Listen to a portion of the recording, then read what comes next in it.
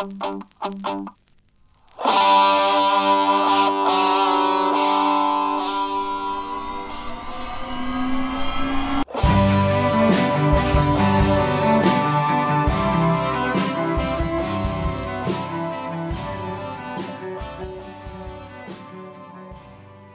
most sacred secular day in the Australian calendar was yesterday. ANZAC Day commemorates an infamous First World War landing of the Australian and New Zealand Army Corps, ANZACs, at Gallipoli on the northwest coast of Turkey on the 25th of April 1915.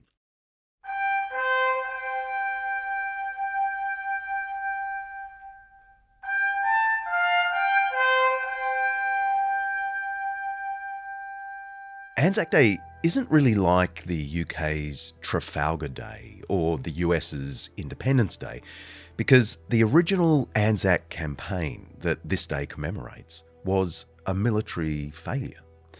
British commanders ordered the Aussies and New Zealanders to storm the beaches at Gallipoli and then move inland. The eventual goal was apparently to take Constantinople.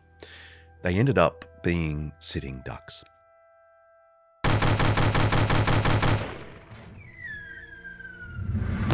They should have been evacuated almost immediately, but the higher-ups said they had to stay and fight. So they did, for months, until there was nothing more that could be done. About 10,000 ANZACs were lost. They proved themselves that day to be, at the very least, ridiculously brave and stubborn. And that's the day Australians have chosen as their most sacred secular commemoration.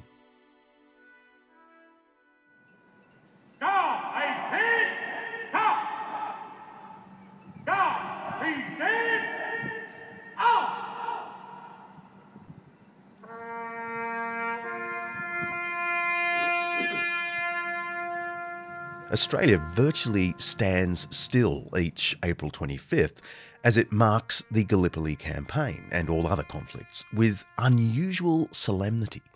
Australians don't normally do solemnity, but they really do on ANZAC Day. At least until about 11 a.m, when it suddenly becomes like any other public holiday.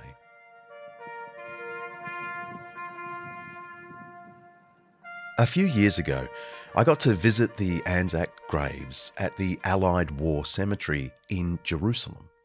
ANZACs had pressed up through Palestine, eventually getting all the way to Damascus in 1917 and 18. I was in Jerusalem on more ancient historical business, but I really wanted to see these famous rows of dead Australians and New Zealanders from World War I who somehow found themselves fighting, killed and buried in the Holy Land of all places.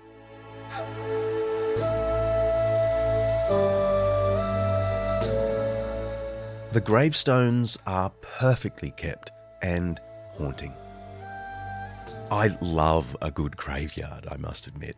When I'm in England, I'm always on the lookout for a really old one, and I try and find the oldest legible tombstone. I think my best so far goes back to the 1500s. At the Jerusalem War Cemetery, there are the usual inscriptions. I came across Private Lullick, Machine Gun Corps, aged 24. Trooper Alfred John Smith, Australian Light Horse Regiment, aged 22. And on it goes. And then every now and then, I came across gravestones with no name. They just say, a soldier of the Great War. There's a cross underneath it, and beneath that, these strange words to our modern ear, known unto God. It's a quaint phrase. I mean, even unto is an obsolete word now. I guess most passers-by will think it just means something like, we've no idea who this guy is, but God must. But that's not what it means, not really. The phrase known unto God is taken straight out of the New Testament, from Galatians 4, actually. The Apostle Paul says to Christians, the first Christians of Turkey, actually, you are no longer a slave, but God's child. You know God, or rather are known unto God. In part, the expression speaks of God's familiarity with us. It has a simple parallel in our best friendships.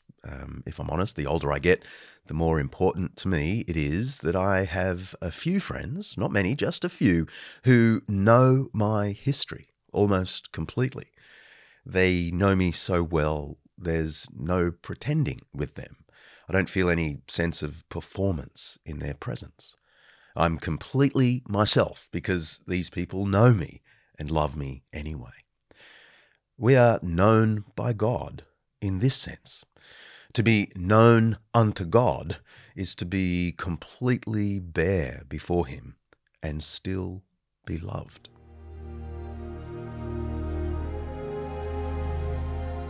There's another part of being known unto God, and it explains why Paul almost corrects himself in this passage. He says, you know God, or rather are known unto God, suggesting that to be known by God is more significant than to know God. Everyone in Paul's day could say they knew the emperor, but only a few could say, I am known by the emperor. It's one thing for me to say, I know the band U2, and it would be another thing completely to be able to say, U2 knows me. I wish. To be known unto God is to enjoy the privilege of intimacy with God, and that must be part of the longing expressed in this inscription on these soldiers' gravestones. It's the opposite of one of Jesus' parables about the coming judgment. He once described himself as the house owner, and people came knocking on the door one day to be let in to safety and comfort, which is a picture of the afterlife, and they call out, we ate and drank with you, you taught in our streets. They knew him, in other words. But the house owner in the parable just says the terrible words, I don't know you. It's possible to know God and yet not be known by God in this privileged sense.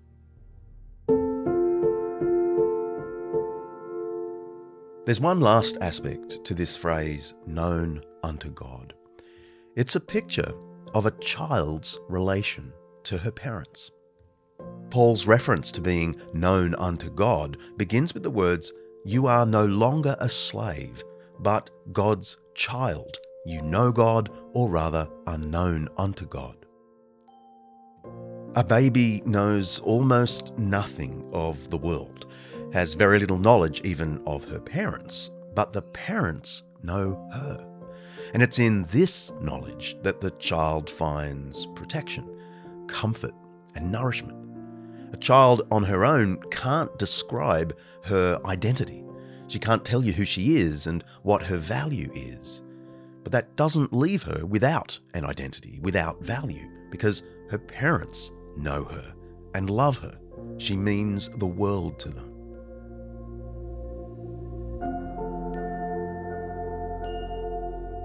There is something deeply tragic about these anonymous gravestones I saw in Jerusalem.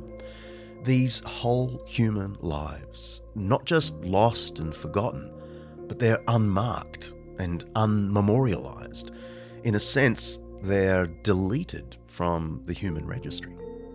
Inscribing the words known unto God is more than just a reminder that God must know this soldier buried here, even if we don't.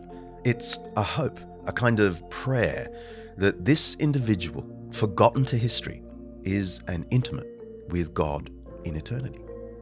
His significance and even identity are lost to us, but they are not lost to God. God is the guarantee of this soldier's ongoing significance and identity. This soldier of the Great War, so the inscription hopes, is known unto God.